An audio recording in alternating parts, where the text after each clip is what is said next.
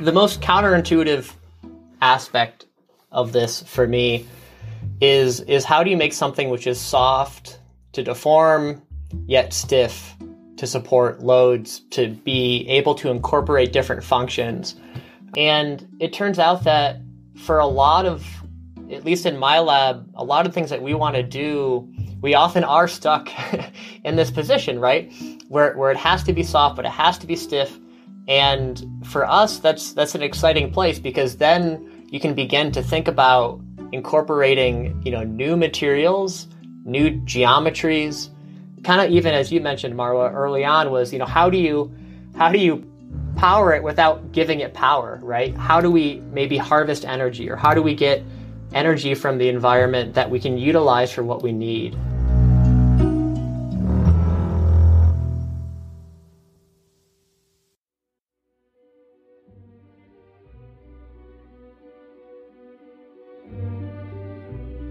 In this podcast, I'm sharing my passion and curiosity for soft robotics, where we share inspiring stories about the work we do and how we can push the limit. I am Marwa Dwini, and this is Soft Robotics Podcast.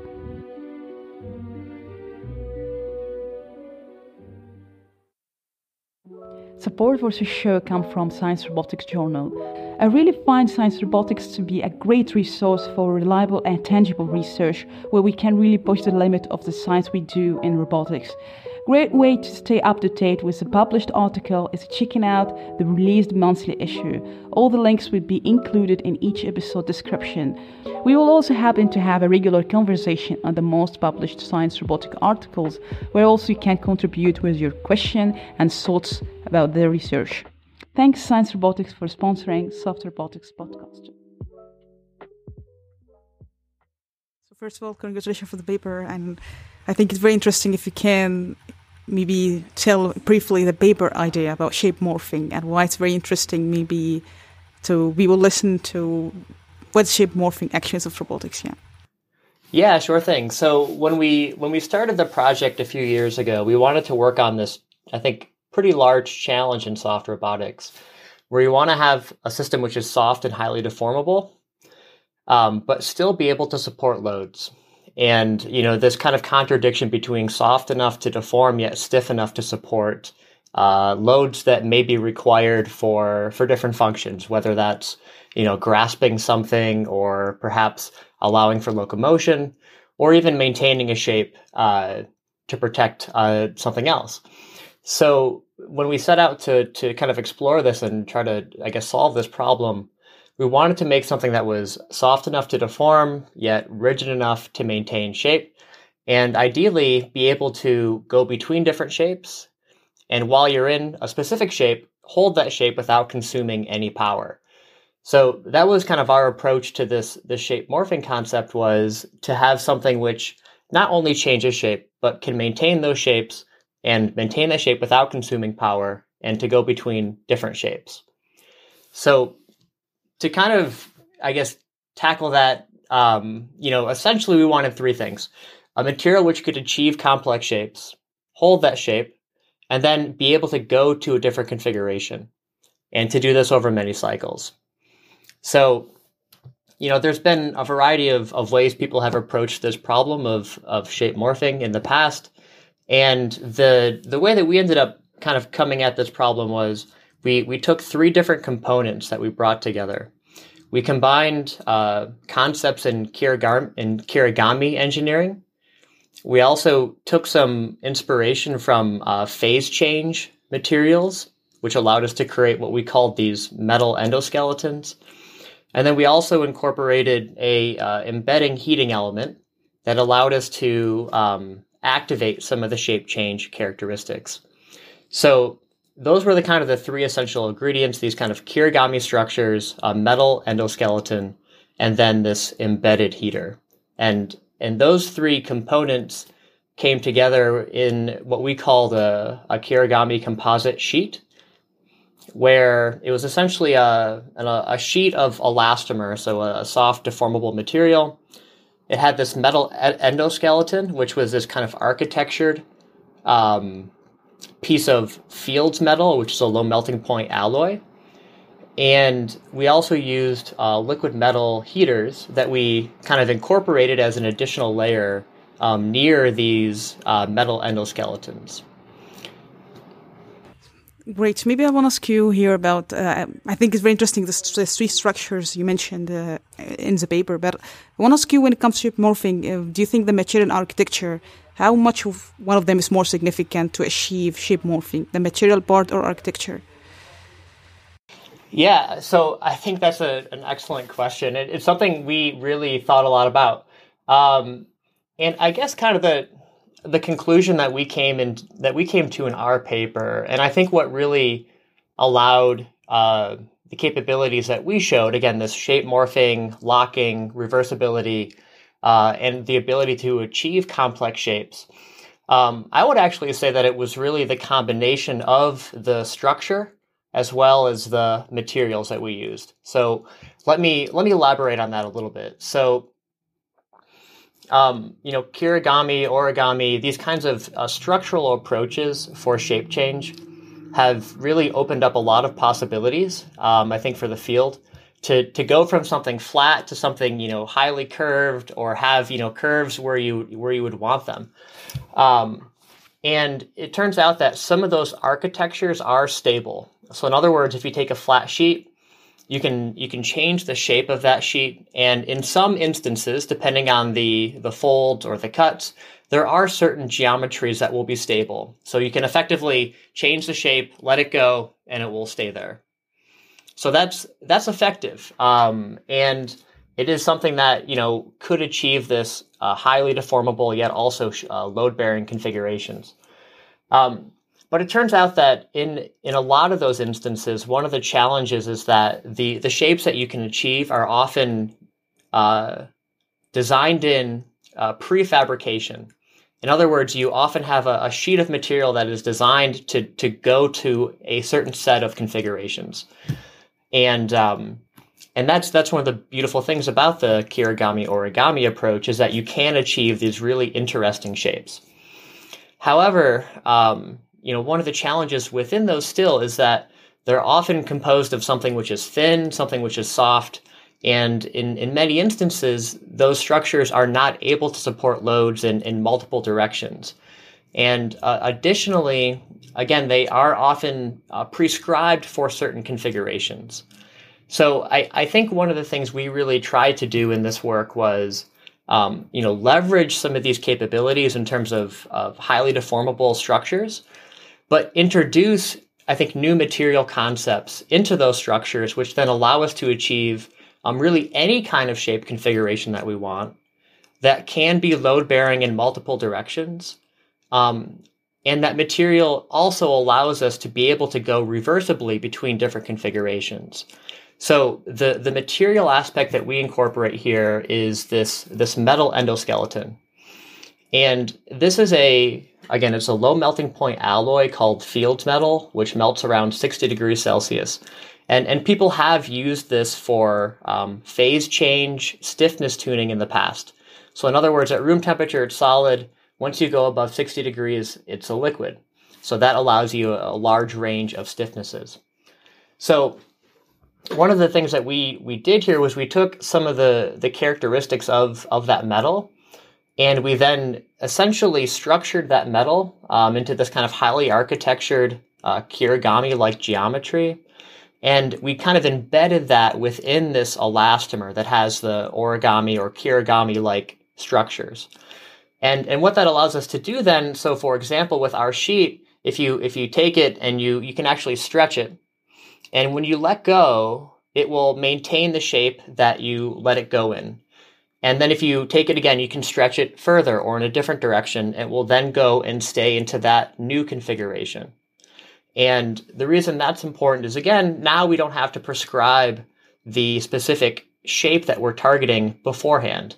We can actually, in this case, we made essentially a homogeneous pattern that was the same across the entire sheet. And we use that metal to actually lock in those different configurations. And I think one of the interesting things that we did in the paper was we actually leveraged a common failure mechanism in materials, which is called plasticity. or plastic deformation. So, a lot of times when you're taking engineering courses, you're learning about, preventing plastic deformation or preventing yield, because that is often failure.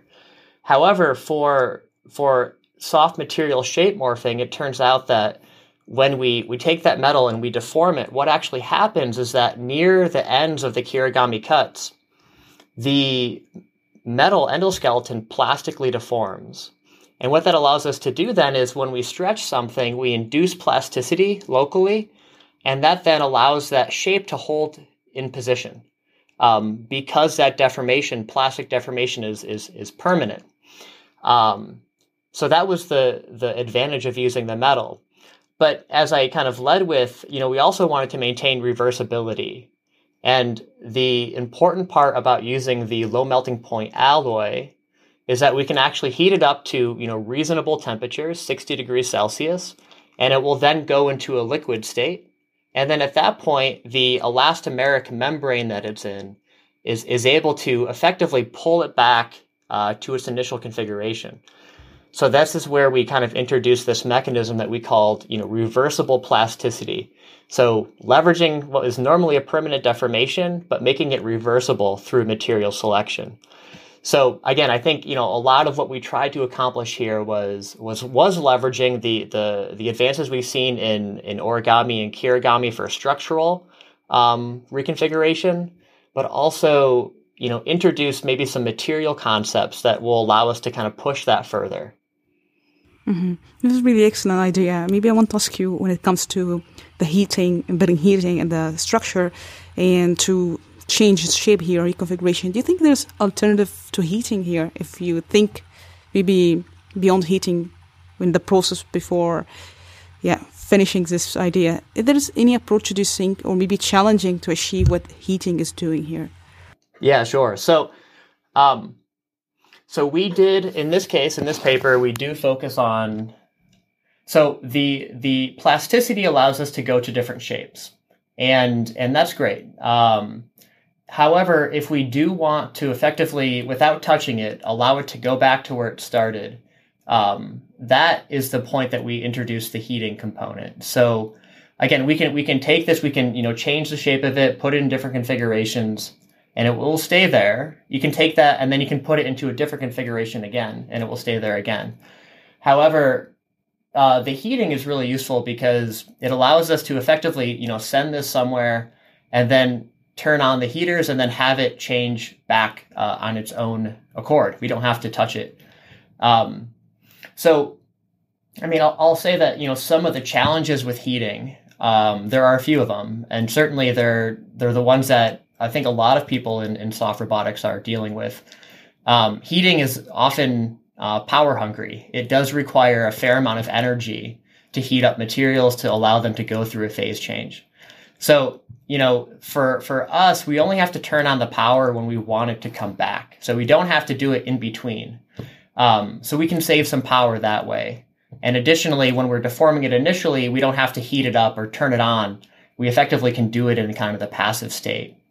And then I will say one of the practical challenges with utilizing phase change, or in fact creating heaters, is actually the creation of the heaters is pretty non-trivial. Making a heater that can go to really large deformations and still be able to heat up that material was certainly one of the challenges in this project, where we spent a fair amount of time engineering the effectively the structure of those heaters, the way that we fabricate those heaters, and we were able to get those to work in these highly deformed configurations. But that was certainly a challenge in this project, and I think is something that we can improve in the future. And there is a lot of work right now of people developing better deformable heaters, let's say. And then I guess to think about, what's next, maybe beyond heating, like, are there other mechanisms that we could use? So, broadly, there's a variety of stimuli people have used. I think that, we've seen a lot of shape change morphing recently with magnetic materials. which I think is a really interesting area. There's been a lot of inspiring work there. We've also seen people use things like pneumatics to morph materials, which has been a very common approach. And I think, the mechanism that we're using here with these metal endoskeletons, it seems like heating is an important aspect of that. But I'll also say that I think moving forward, we're also looking at, different actuation schemes that we can incorporate with these metal endoskeletons that would allow us to achieve some of the same kind of functionalities, maybe reduce some of the power that may be needed for heaters, and then try to effectively, make it so that we have very reliable, spatially controlled ways of changing shape across a sheet. Mm-hmm. Yeah. Maybe I want to ask you again about the structure, maybe in the heater and also the pattern you see in the paper. Do you think that how we can design a structure to minimize, for example, the energy consumption here or increase sensitivity, or how we can achieve that in structures? Yeah, I think that's great. So very good question, because, in this case, we did that to an extent. So in our work, in the paper, I guess there's a few components to it. We kind of developed and studied these Kirigami composites. We explored and quantified how well they maintain shape upon deformation. And then towards the end of the paper, we take these composite sheets and then utilize them for a few different robotic demonstrations. So the first demonstration that we show in the paper is a multifunctional drone. And in that case, we have a sheet of the Kirigami composite, and we also incorporate the different components that you need to have a drone, as well as something that can drive on the ground. And I think I'll get into more details about that later, but to get back to the heating point, which was that effectively what we did in that demo was we had the sheet initially in a U-shaped structure, which allowed for the driving mode. And then we would activate the heaters in this case to take that U-shaped structure, morph it into a flat shape. And then that flat shape was what we used for the quadrotor drone. And in that instance, we actually only put heaters around certain areas of the endoskeleton that we needed to transform from the U-shape to the flat shape. So I guess that's a pretty long-winded answer, but we can specifically locate heaters to enable the morphing that we need at that moment. And I think that's, a really, promising solution generally for heating in terms of phase change is being able to localize, not have to heat the entire structure. And the other advantage that you'll get too is, in this case, most of the things that we worked on were sort of, let's say, hand scale. You could hold the composites in your hand. The robots were about hand size. But as you decrease size, it turns out that the time it takes to heat, the time it takes to cool, the amount of power you need to do phase change, they all go down. So as you get to smaller and smaller scales, the performance of heaters, of phase change mechanisms gets better and better. And we've seen this in some really great work by a couple different groups now, where when you get down to these, tens of micron scales, or maybe even a couple hundred microns, heating and cooling can be much more rapid, which then can increase your frequency of operation. So I think, spatially locating heat, potentially downscaling the systems in specific areas. I think those are promising avenues we can take to improve performance of these, thermally activated processes. Mm-hmm. Great. Maybe I want to ask you again in this point, when you localize the heating in a certain point to achieve this transformation, do you think you can achieve that slowly based on the intelligence and structure, just slowly in the material part without any stimulus? Do you think something could be done or challenging? Yeah, I think that's really interesting. So could we, instead of having to, I guess, power it externally, almost power it kind of internally to the material? I think that's really interesting. Right now, for at least what we did, we definitely just powered it externally. But I do think as we go forward, embedding those functions more deeply into the materials, I think is really an interesting aspect. If we could offload a lot of the components we need for heating, the electronics to control the heating, and essentially embed that into the material itself, I think that's really a promising avenue. I don't know right now how exactly we would implement that at the moment. I don't have an answer specifically to your question, but I think that's a really enticing possibility, or maybe even using some of the energy from the local environment that you could focus in to activate these kinds of processes. That could also be interesting. I guess the other thing people have been looking at would be chemical reactions. So we're sort of using resistive heating right now. So we're effectively passing a current through a wire, it heats up, and we utilize that heat to induce the phase change. But if you could have certain elements of the material be chemically reactive to different chemicals, you could certainly imagine having these exothermic reactions that produce a lot of heat that maybe would allow these kind of phase changes to occur. And I think that would be a really nice way to do this. There's a lot of energy in chemical bonds. And if you can leverage that energy, you could probably do a lot of very nice things in terms of supplying heat. Mm-hmm. Maybe I want to ask you again about shape morphing. There's other interesting functionality when you see the transition from certain shape to another.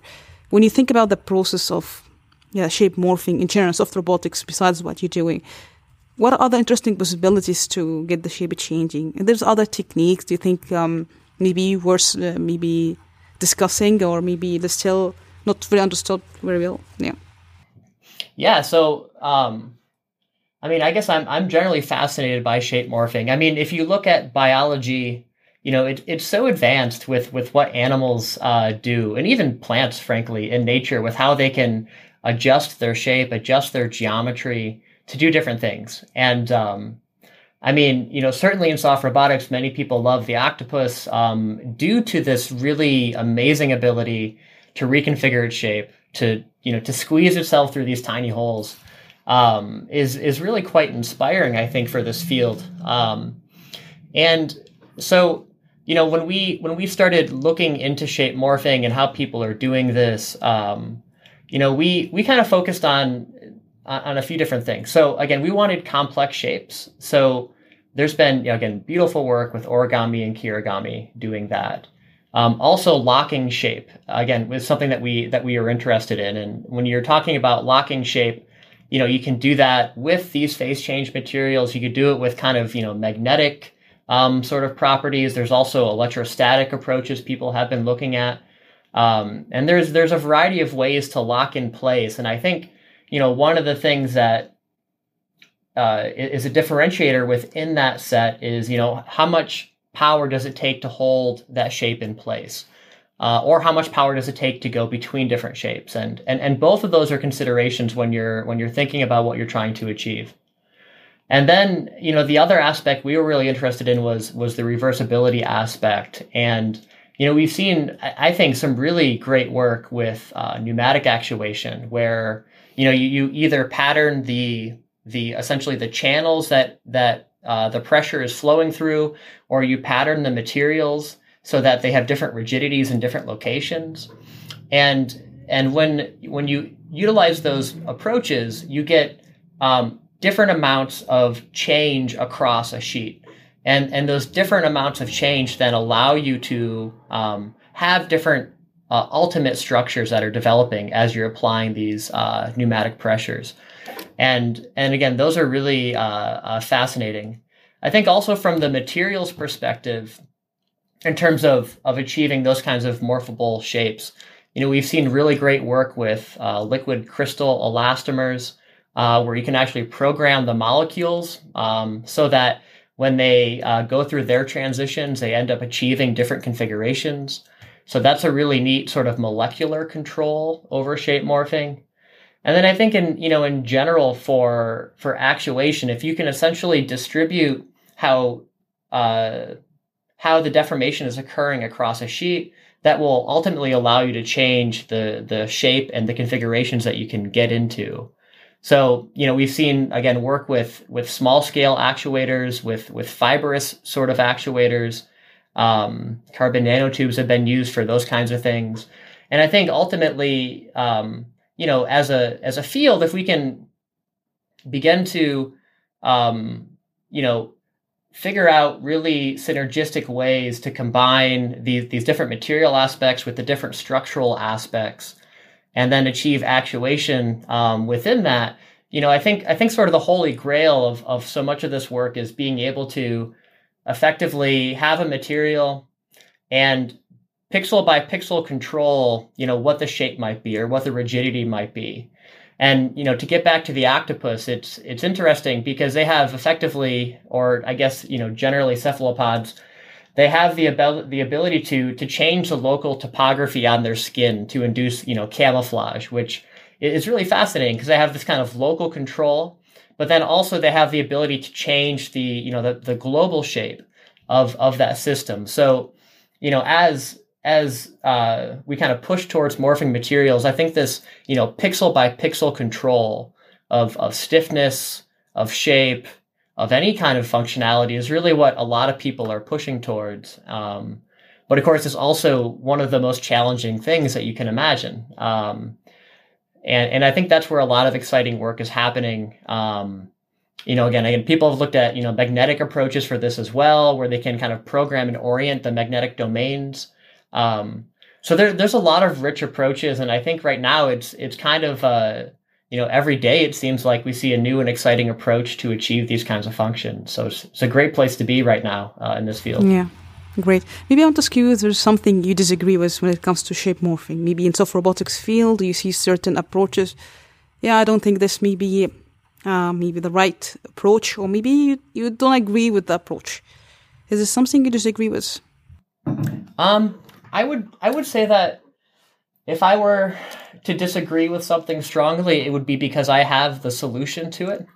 And I don't know if I have the ultimate solution to it right now. I think generally we do have to think about what we're trying to achieve, which aspects are important, because I think we've seen people do things now trying to do soft robotics for like drug delivery within the body. And, the demands that you would need for that are probably very different than what we would need for a robot outside of the body or a big robot outside of the body. So I think, different applications probably have different approaches that are going to be most useful, most powerful.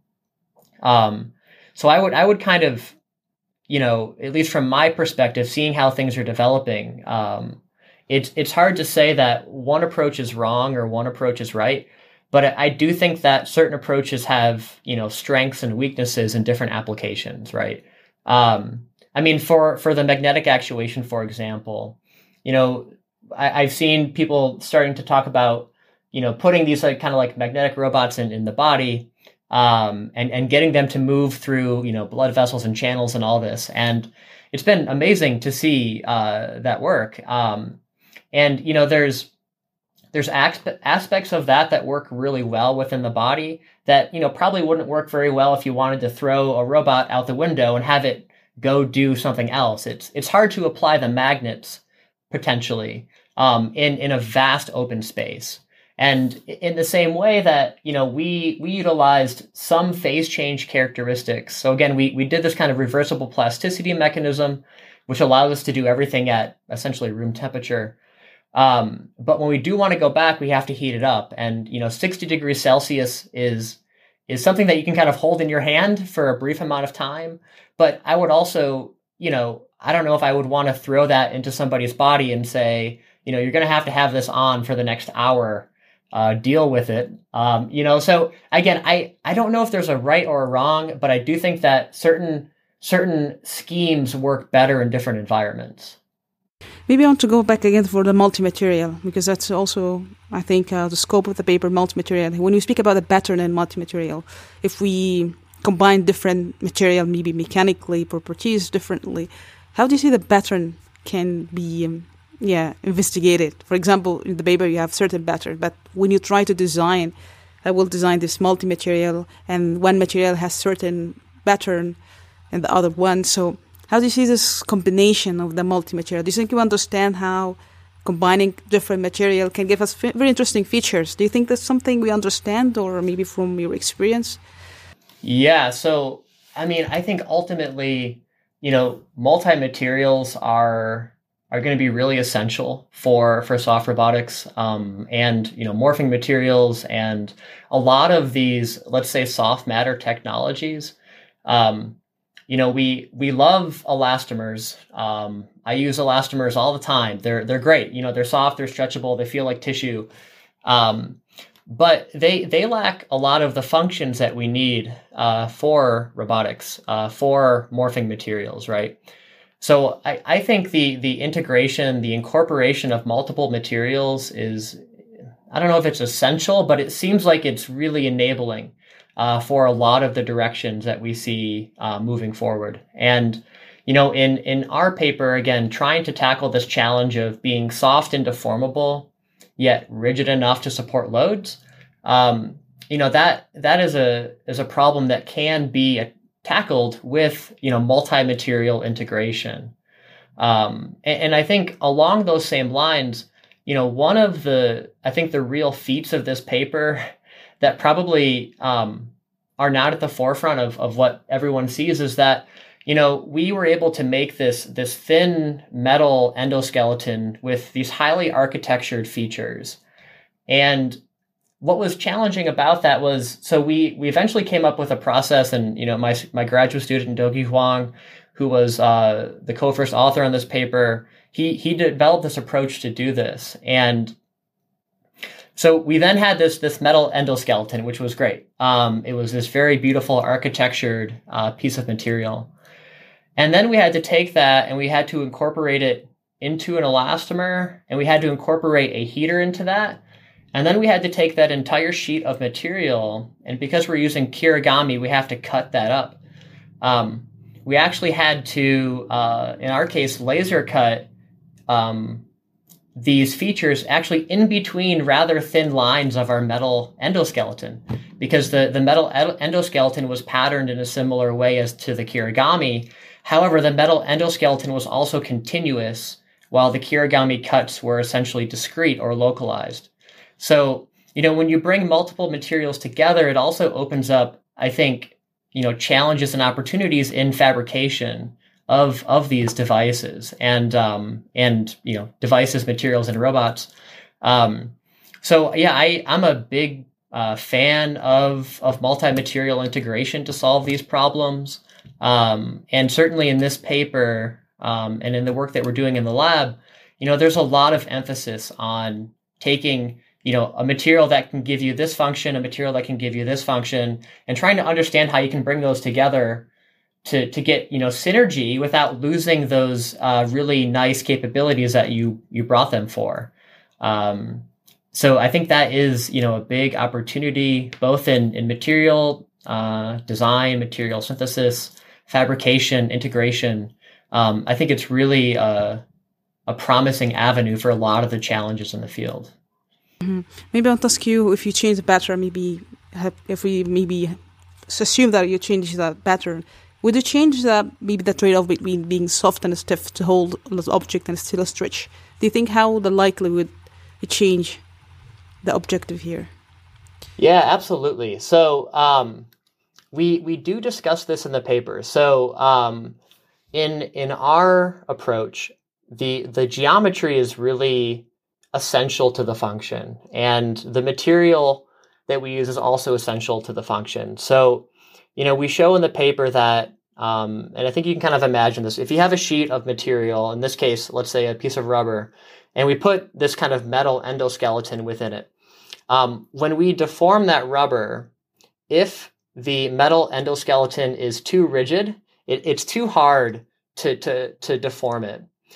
if the metal endoskeleton is too soft, what happens is that when you deform it, the elastomer, that rubber, actually has enough restoring force to pull it back to where it originally started.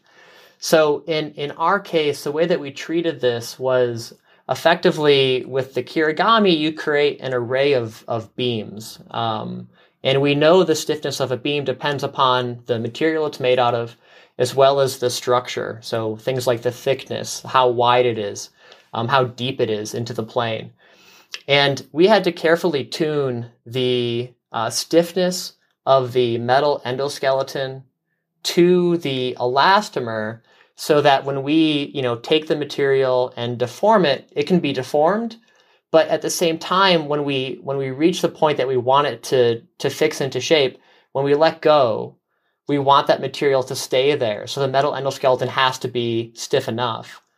And I would say that, one of the advantages we found here in terms of bringing geometry and materials together was that both the metal as well as the structure, they go through a nonlinearity, which is to say that, when you take a Kirigami film, what happens is that when you first pull on it, it's kind of stiff. And then at some point, it becomes much, much softer. And that's because these cuts effectively open up. And when they open up, you then get the ability to deform them much, much, much more without increasing a lot of the mechanical energy in that structure. And at the same time, the metals that we use also, they go from an elastic response to this plastic response. So I think, one of the things that we found was the ability for the material to plastically deform, the ability for the structure to go from stiff to highly extensible. If you kind of match those up, you do get the ability to significantly deform the material without putting a lot more energy into the rubber to pull the entire thing back to where it started. So there's a big element of design when we put, trying to get the sort of maximum performance in this system. Maybe a good question here. What should be considered when you're matching the transition from being soft to stiff and matching to stiff? Is there something you should consider in this? Very, very important. Yeah. I think it's really important. And, and the thing too about Kirigami and origami in general is that when you begin patterning these materials with cuts or folds, you open up a huge parameter space in terms of what you can vary. Whether that's, as simple as like how long a cut is, or maybe as complex as, what is the structure of the cut as you go across the film? Does it change? Is it the same? And by doing that, you can begin to induce, different properties across the sheet. And that's been one of the, I think, real hallmarks of origami and kirigami is that very quickly, very rapidly, you can take the same material, control the structure, and you can induce a huge range of properties across that sheet. And, for what we're trying to do with utilizing these structures to hold the shape, it became, very evident to us that we kind of had to focus this initial study on a relatively, let's say, small parameter space, because otherwise it opens up, a huge design space that would have been really hard to tackle. So, from how we look at this kind of going forward, I think there's a lot of opportunities to potentially spatially grade. So change the cuts, for example, as a function of position, to change the thickness or different properties of these endoskeletons as a function of position, so that then you can, induce, properties in different directions, properties at different locations. And I think that, is a really exciting possibility, getting back to that idea of, pixel by pixel control of properties. Maybe origami or kirigami has a place in that kind of design space. Mm-hmm. Maybe I want to ask you again about the cut. How do you make sure the failure, or maybe if we speak about the fatigue, the crack, if we make a cut, how make sure this a sweet spot here, but make the function here, but not really fail after a certain time? Yeah. So that that was something we thought about a lot because certainly when you add the cuts into the material, the stress is going to concentrate, at the tip of that cut. And there's been a lot of, people who have, studied ways to mitigate the stress near the tip of the cut, because that can lead to failure, to fatigue, those sorts of things that we want to try to avoid. So, for us, we found that at least in our materials, we could pattern them in geometries that worked for shape locking or shape fixing, and we could deform those about twice their original length or 100% strain, and they would maintain their integrity. So the endoskeleton wouldn't break, the elastomer wouldn't break, there wouldn't be things like that. And we could actually, go there, and then we could heat it up and come back. We could go there, heat it up and come back. And we could do that. I think we showed maybe 10 cycles in the paper. One of the other things that we looked at was what happens when it does break. So we did some experiments where we took the material, we deformed it, and then we broke it by hand. So we effectively kind of cracked that endoskeleton. And it turned out that one of the benefits of utilizing this metal, which goes from a solid to a liquid, is that when we heat the metal back up and melt it, the two liquid fronts can actually come back and recombine and effectively heal that crack in the skeleton. So, I think there's an advantage, again, having that heating component, having these materials that do go from a solid to a liquid.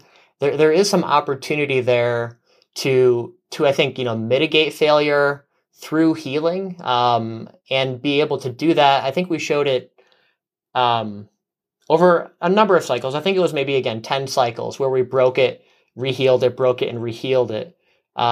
So I think that was one of the ways that we kind of approached this as well, was to I guess we kind of got it by luck in a way. But the self-healing capability was good for making it more robust.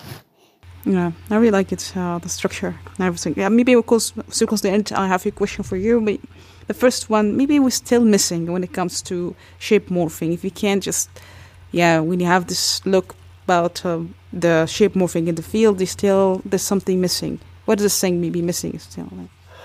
Yeah, I mean, I think, again, when we looked at this, we wanted complex shapes, hold the shape, go back to original shape. And, one of the things that we looked at here was, the speed at which we can do that.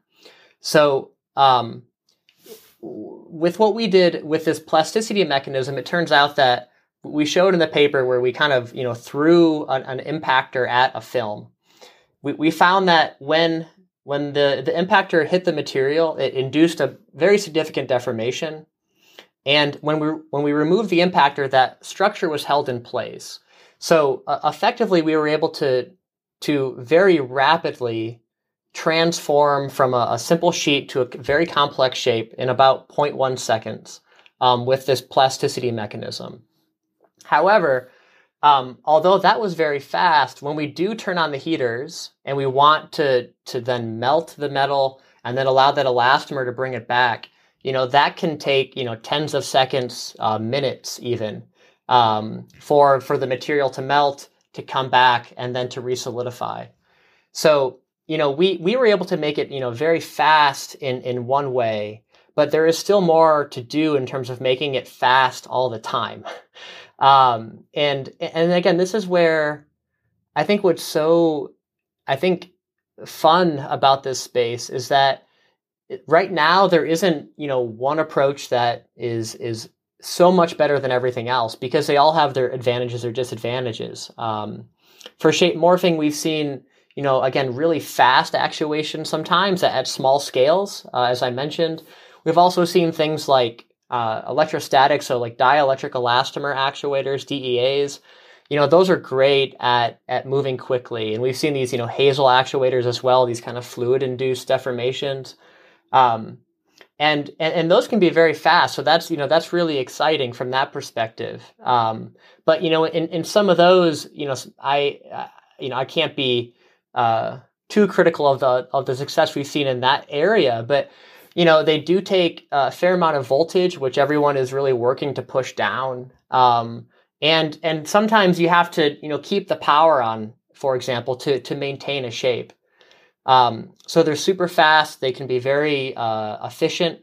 They overcome some of the disadvantages to phase change materials, let's say, but there are advantages to phase change where they do have, things that work better than something like a dielectric elastomer actuator.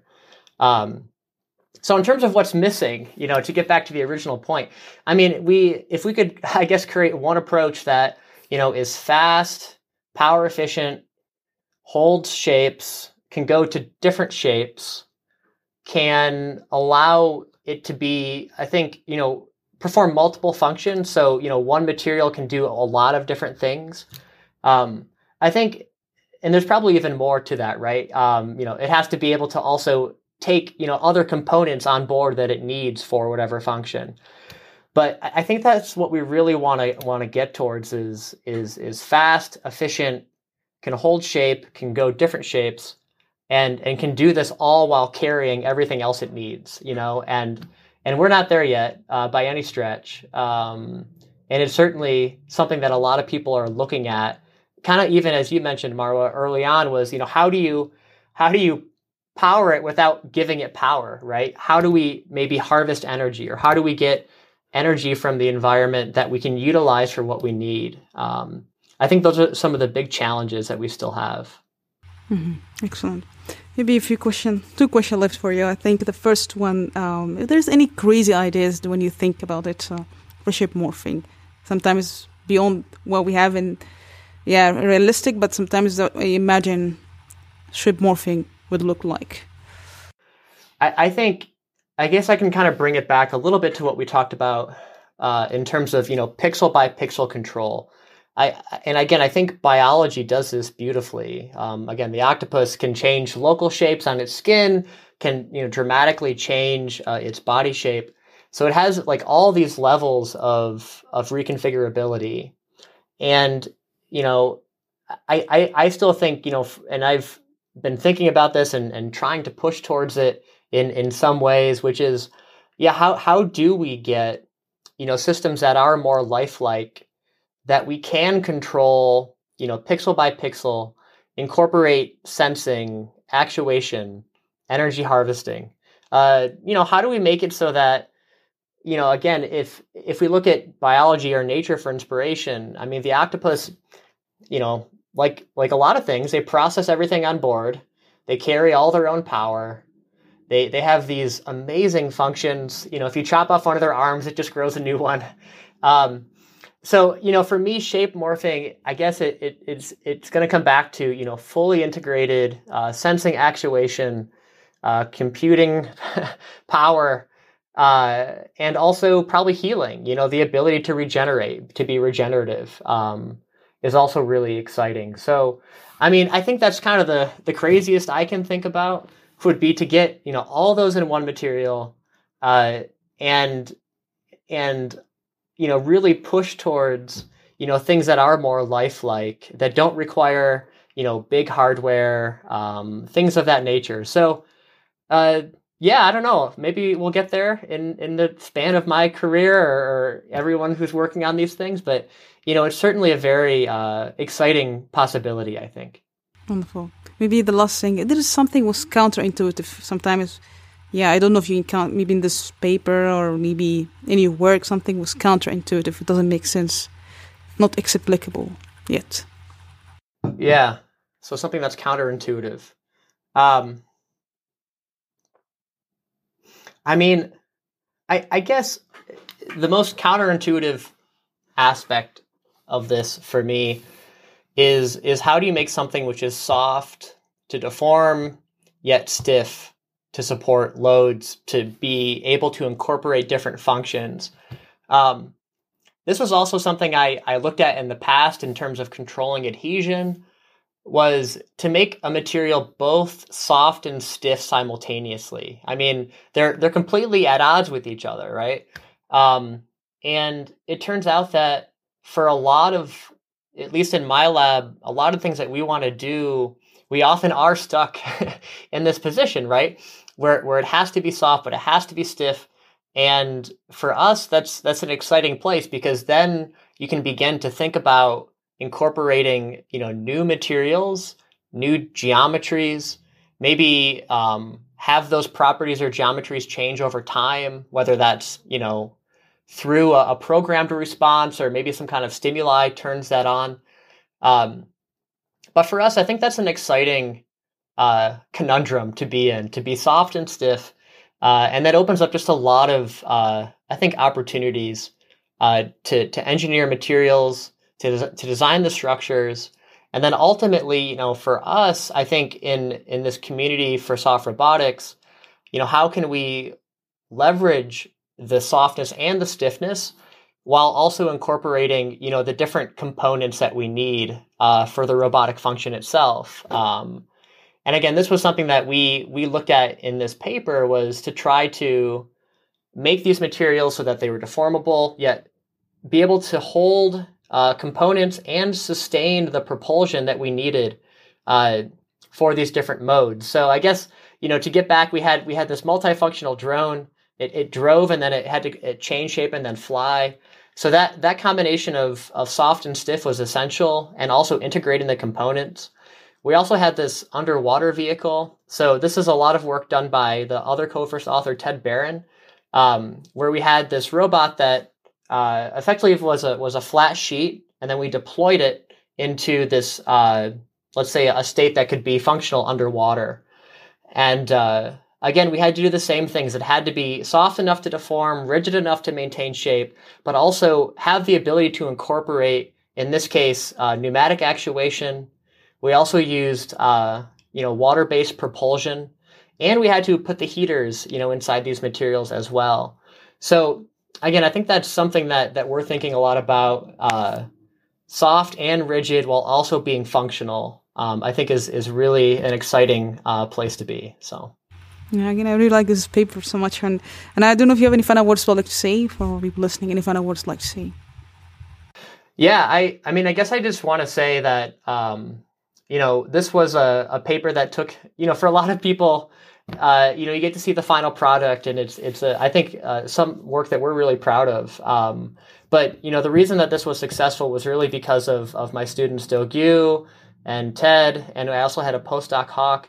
I mean, they worked tirelessly to get everything to work, to understand how it works. So, I would really want to say that, this is a very exciting paper, and it is a paper that also, really forced us to think hard about what we were doing, to work hard to get things to work, and then also to try to put it together so that we could explain it to the reader and make it something that could be compelling and hopefully inspirational for some people. So, this was definitely one of those papers that we really enjoyed working on. We had great feedback from people in the community and the reviewers that really helped push the paper forward.